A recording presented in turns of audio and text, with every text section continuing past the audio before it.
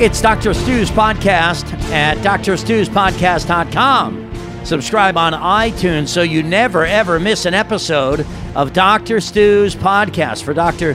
Stuart Fishbein, I'm Brian Whitman. Welcome in to podcast number 69. 69, Brian. Podcast that just keeps going. No jokes? And going. No jokes. Yeah. I don't have to do a 69 You show. can play this one forwards or backwards. It'll sound the same. That's exactly right. Welcome to number 69. If you've recently found Dr. Stu's podcast here at drstuspodcast.com, check out all the old shows that you haven't heard yet. We got a lot of people who put it on their Facebook or send it out on Twitter.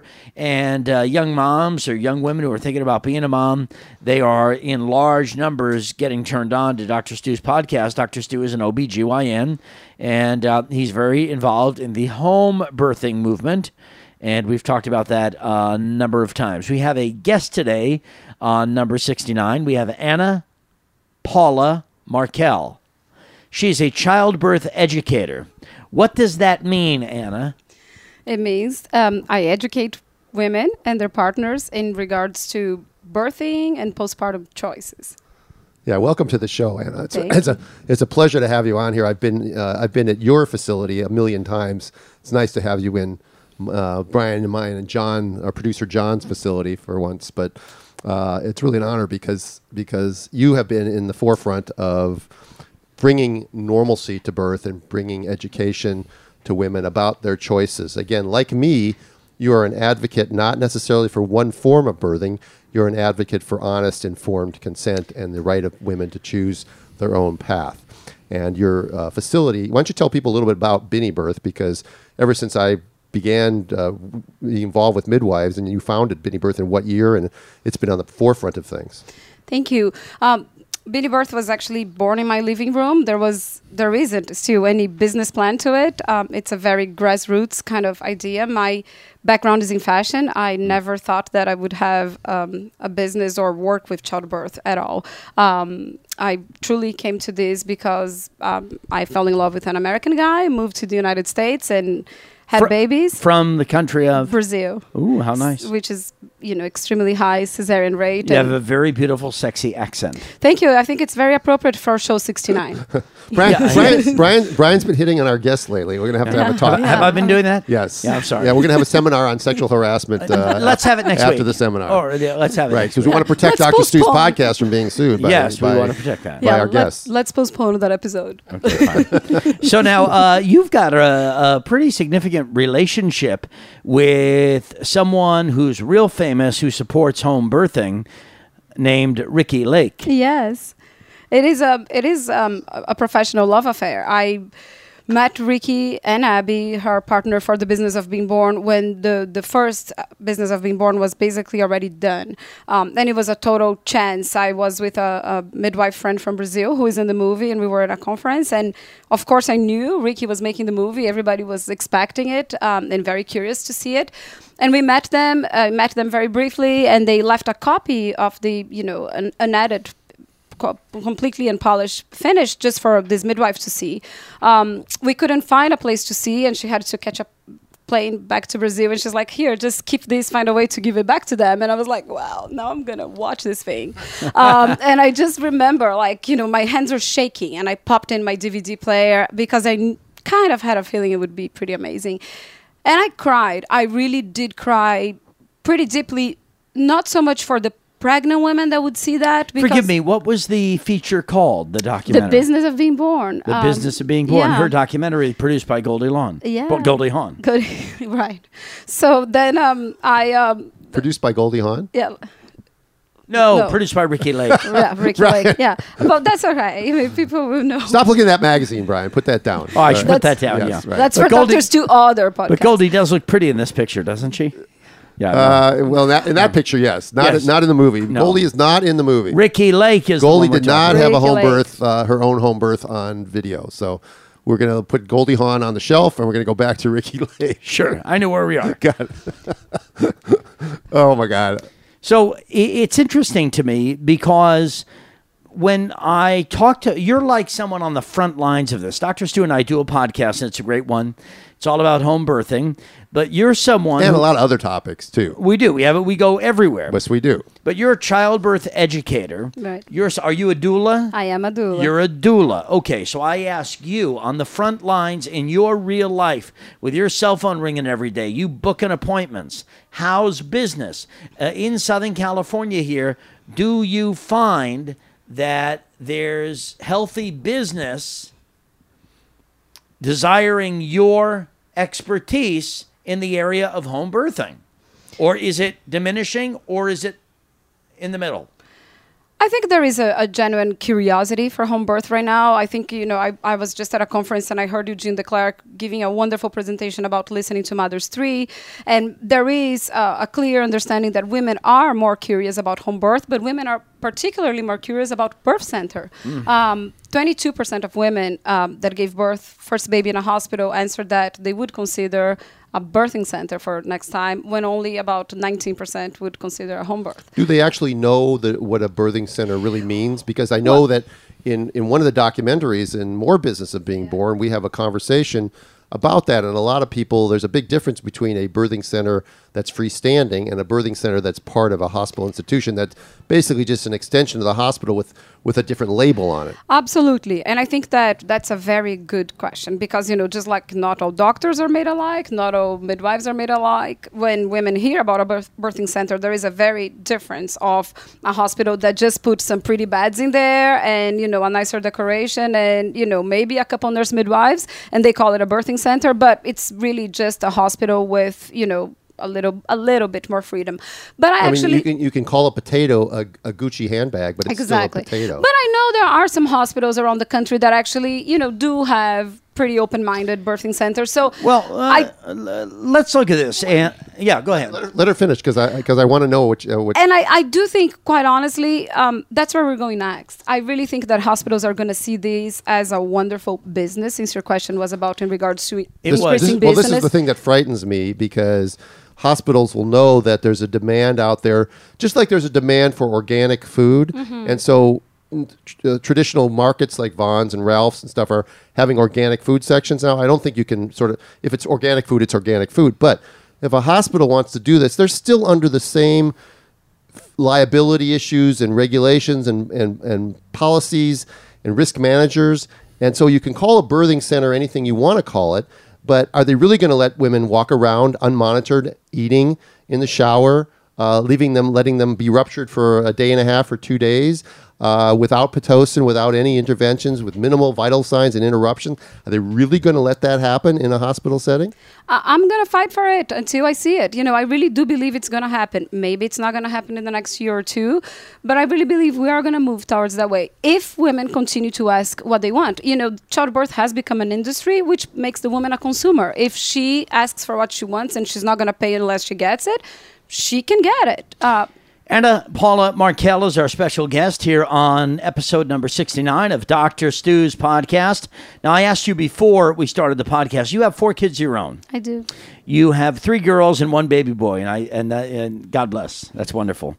2 C-sections, 2 born in the hospital, VBACs. Yep.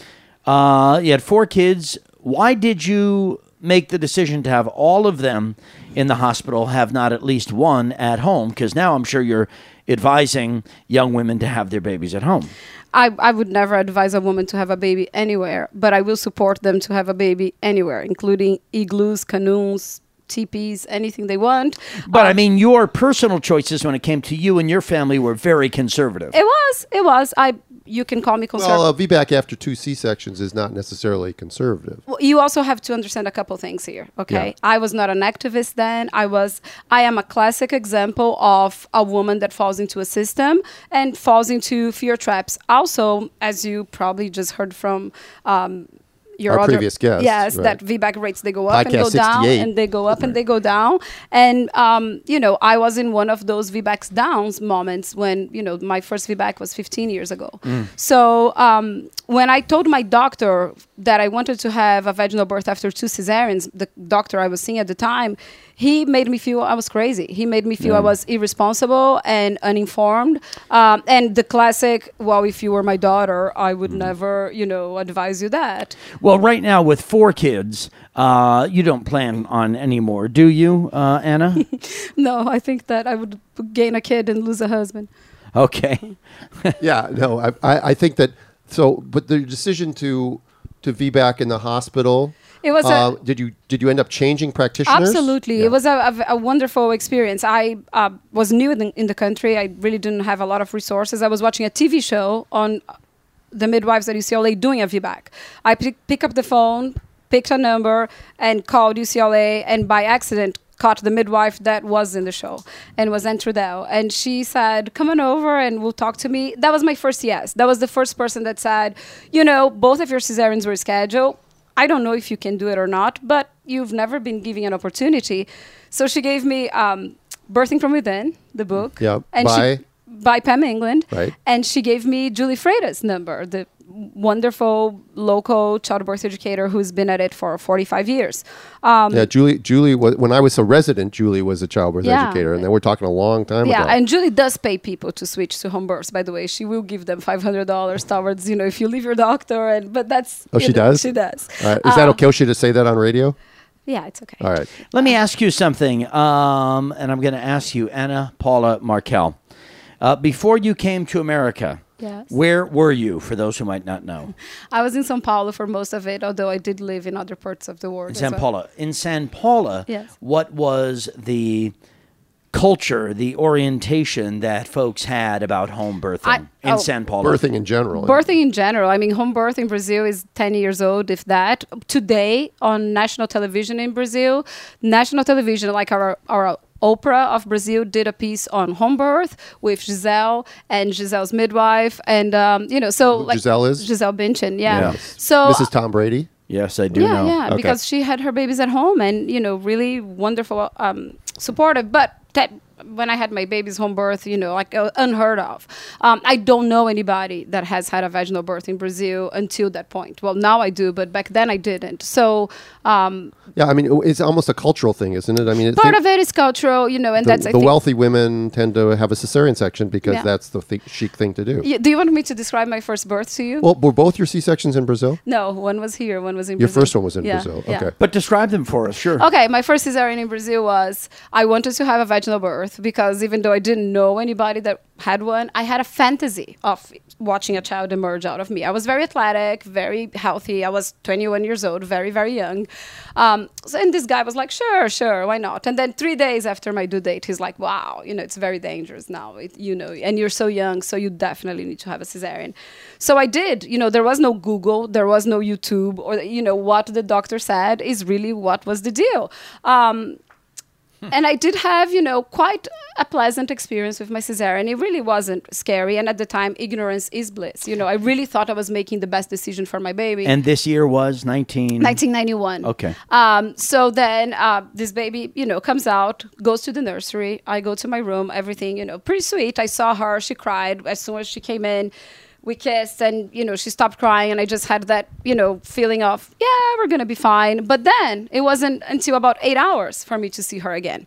I was then taken to a gorgeous suite. I actually had my hair blow out, and I had a really special gown for when my guests came.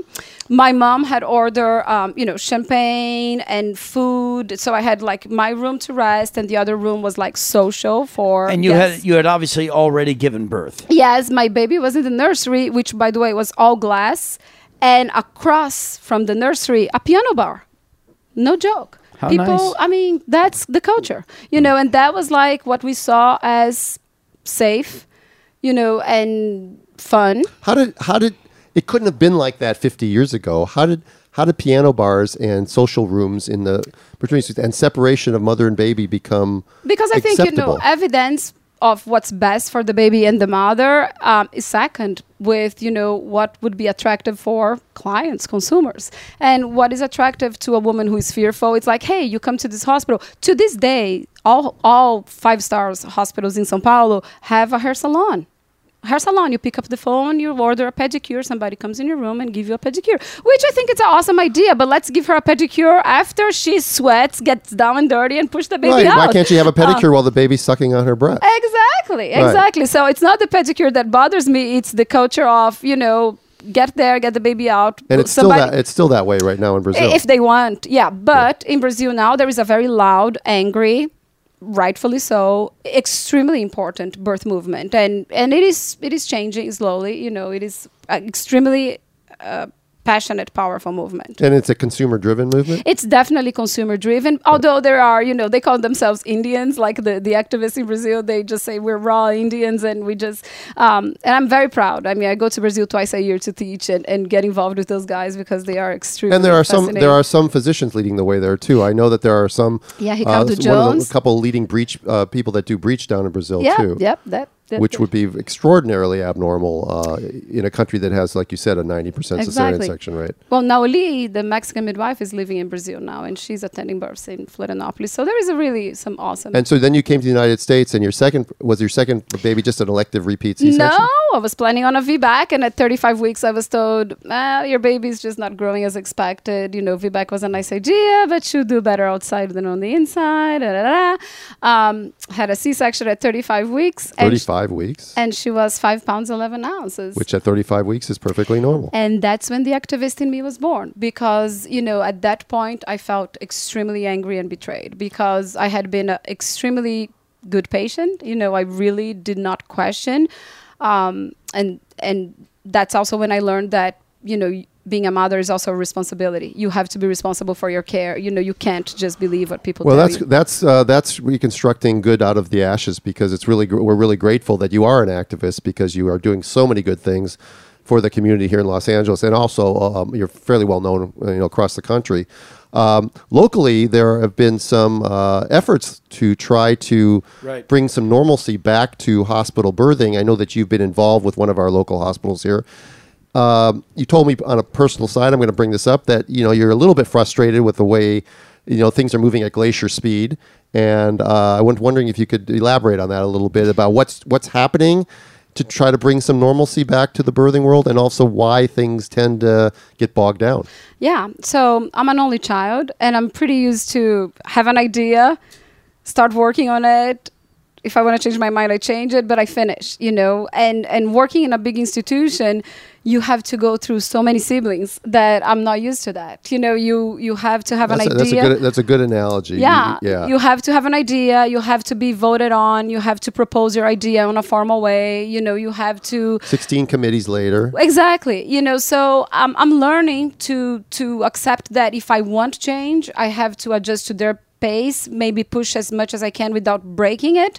But it's a dance. One of the things Brazilians say is dance according to the music, and this is a very slow music for me. Well, I'll tell you that it's interesting when you say that, because I understand the slowness of getting things to change in a way that may be better, but why is it when something comes along that sort of favors the hospital model that the change is instituted immediately, like a VBAC ban, or like something comes along and there's one article about the dangers of water birth, and so suddenly all the tubs, why doesn't it take a year and a half to get all the tubs moved out of the hospital? How come they can do those things instantly, but they can't make positive change instantly? What's your thought on that? I mean, I already know the answers, but I want our listeners to hear from you. Well, I think that it has a lot to do with which evidence people choose to read and what evidence that they choose to believe. Like pretty much these days, and I was just listening to all these wonderful experts at this conference talking about that you can prove anything on a study, and it really depends who is paying for it. And research was really created to be for, let's put a study together and see what result we find. But where we are today is this is what I want to prove in my study, and I'm going to put a study together to prove my point, which makes it, a subversive study. This is episode 69 of Dr. Stu's podcast. Of course, I'm Brian Whitman. Our special guest is Anna Paula Markel. Markel. All right.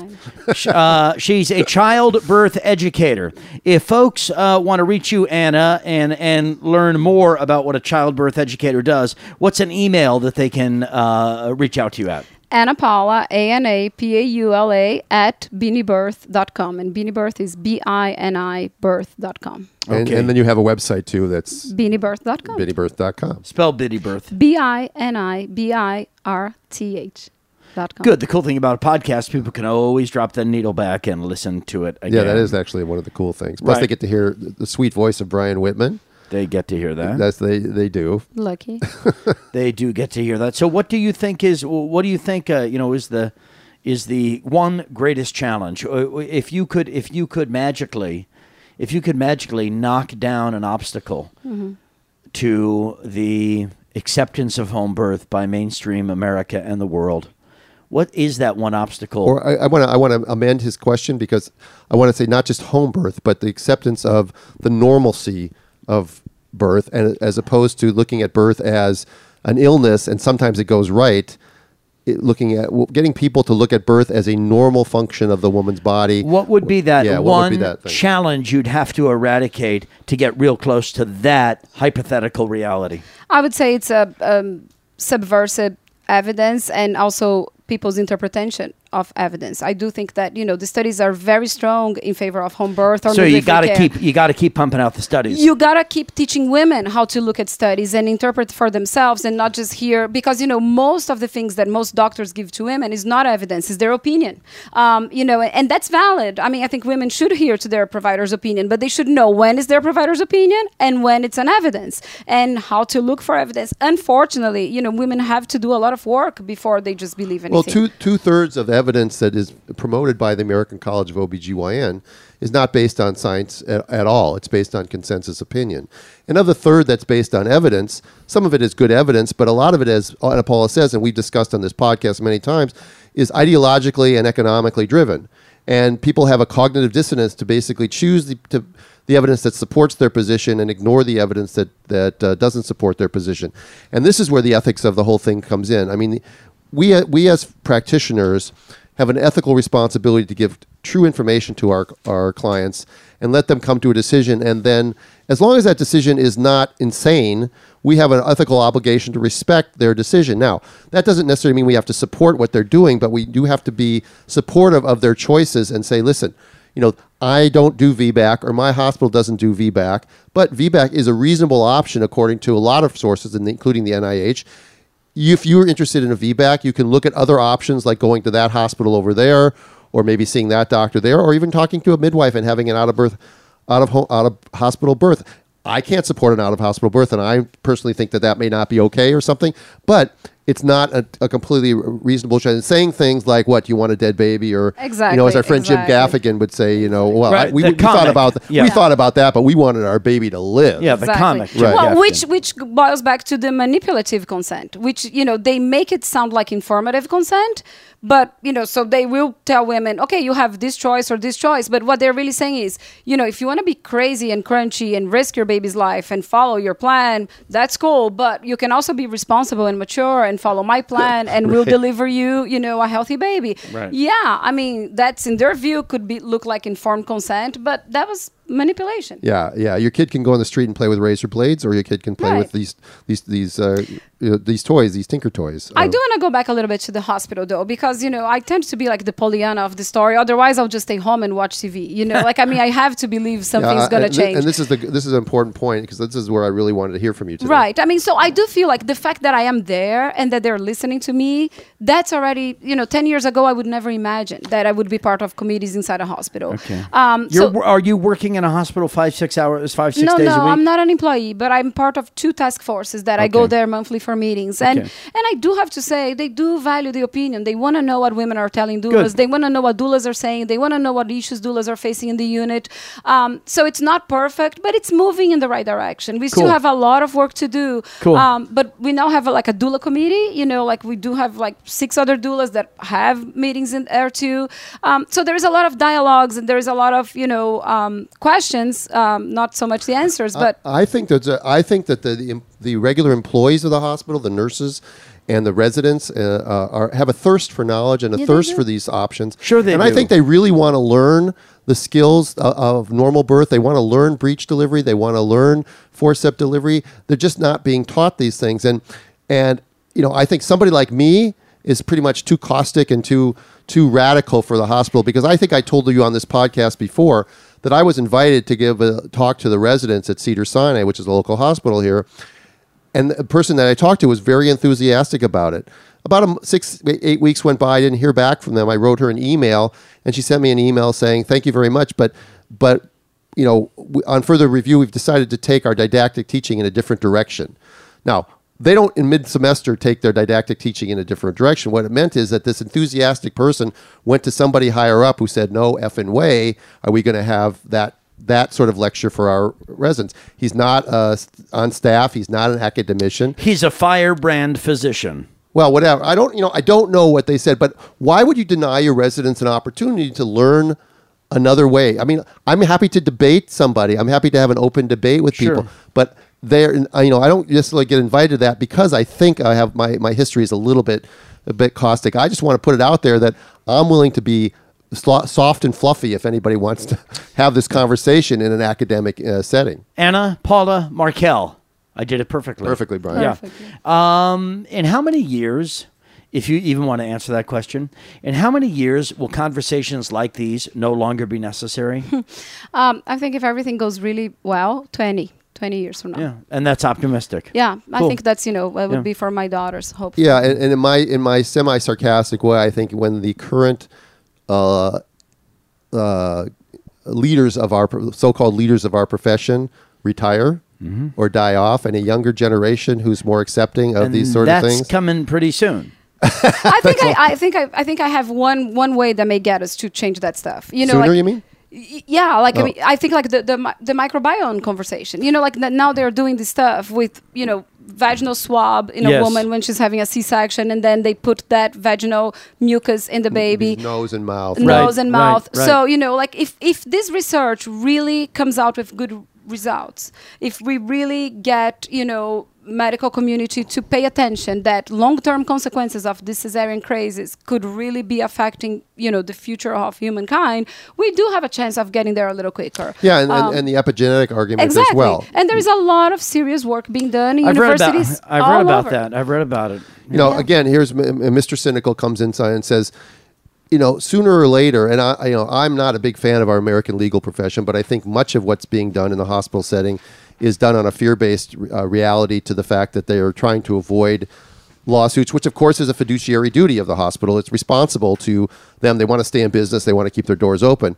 But if we start seeing strong evidence that the microbiome and that inductions and cesarean sections are certainly at too high a level, and we were just talking earlier with our previous guest, a woman who has a bad outcome, say after a VBAC, where she ruptures her uterus, and then you look back at the first cesarean section and you find that it was completely unnecessary. Is it going to take legal action the other way, going after hospitals for doing wrongful interventions and wrongful cesareans to make them look at it? Or could we get a simpler thing? Like one of the solutions I've always suggested is just have insurance companies pay more for doctors to do vaginal birth and pay them less. That is one of the things. That is one of the policies. It takes more skill and more time anyway. They are looking to see. I think the third or fourth reason for cesareans is physicians being tired. So giving guys longer breaks and having somebody else, your backup that's going to follow up the same mindset that you promise your client, all of those things, or nurse midwives in a hospital. So I think there are many ways that we can look into improve that. Also, I think 6 is the new 4 again is a great start from ACOG, considering active labor at 6 centimeters. But we still have the majority of the hospitals in this country following Friedman's curve. Yes. So all of that stuff has to be reevaluated. 6 is the new 4 is a good start. But when you have Zhang telling us that, a first-time mom labor can last up to 38, 40 hours. Why are we expecting 1 centimeter an hour when that study was only 500 women that were healthy, that 300 already, it's ridiculous. It's a study. Okay. Yeah. Anna Paula Markel, let's get, I did it right. Right now I'm laughing. Yeah, we're just on a roll here. Yeah. Brian's our non-medical person who comes in with. No, I come in and try to keep my role is to keep the show on the road. Yeah, I know. Doing We hate wonderful. time limits. We hate that. You want to talk Exactly. more? I could talk with Anna all I know all day you long, could, right? but that's why you got to hold them wanting more. That's the idea. Right. here. Okay. So we're going to have Anna back on a future podcast. We will have Anna too. back. This has been podcast number 69, Dr. Stu's podcast. We'll see you all next time for podcast 70. Anna Paula Markel. If folks want to make contact with you one more time, hit them with the email or the website. BiniBirth.com. Spell it. and BINIBIRTH.com. and if you have questions for Anna or for me, email me at askdrstu@gmail.com, and I will bring them to Anna, and we can talk about them, and I can talk about them on a future podcast. If there's enough people, we'll get Anna back on soon. It's lovely to have these people locally, like Jen from the previous podcast, and Anna Paula from this podcast, and Dr. Berlin from a previous podcast. I mean, we have a great set. We had a wonderful, beautiful. We have a wonderful family surrounding Dr. Stu's podcast. Send your emails, as Dr. Stu mentioned. If it's for Dr. Stu, ask drstu@gmail.com. Thank you, Anna Paula Markel. You were wonderful. And to our previous guest on podcast 68. Next time, it's lucky podcast 70. Thanks for joining us. You're so loyal. Put it out there on your Facebook. Subscribe on iTunes. Share it on Twitter. We want to get the word out about Dr. Stu's podcast, okay? Okay, Brian. All right, for my friend Dr. Stuart Fishbein, I'm Brian Whitman. Yes, you are. Hope you have a great night. Thank you for listening. Thank you, Anna Paula. Thank you.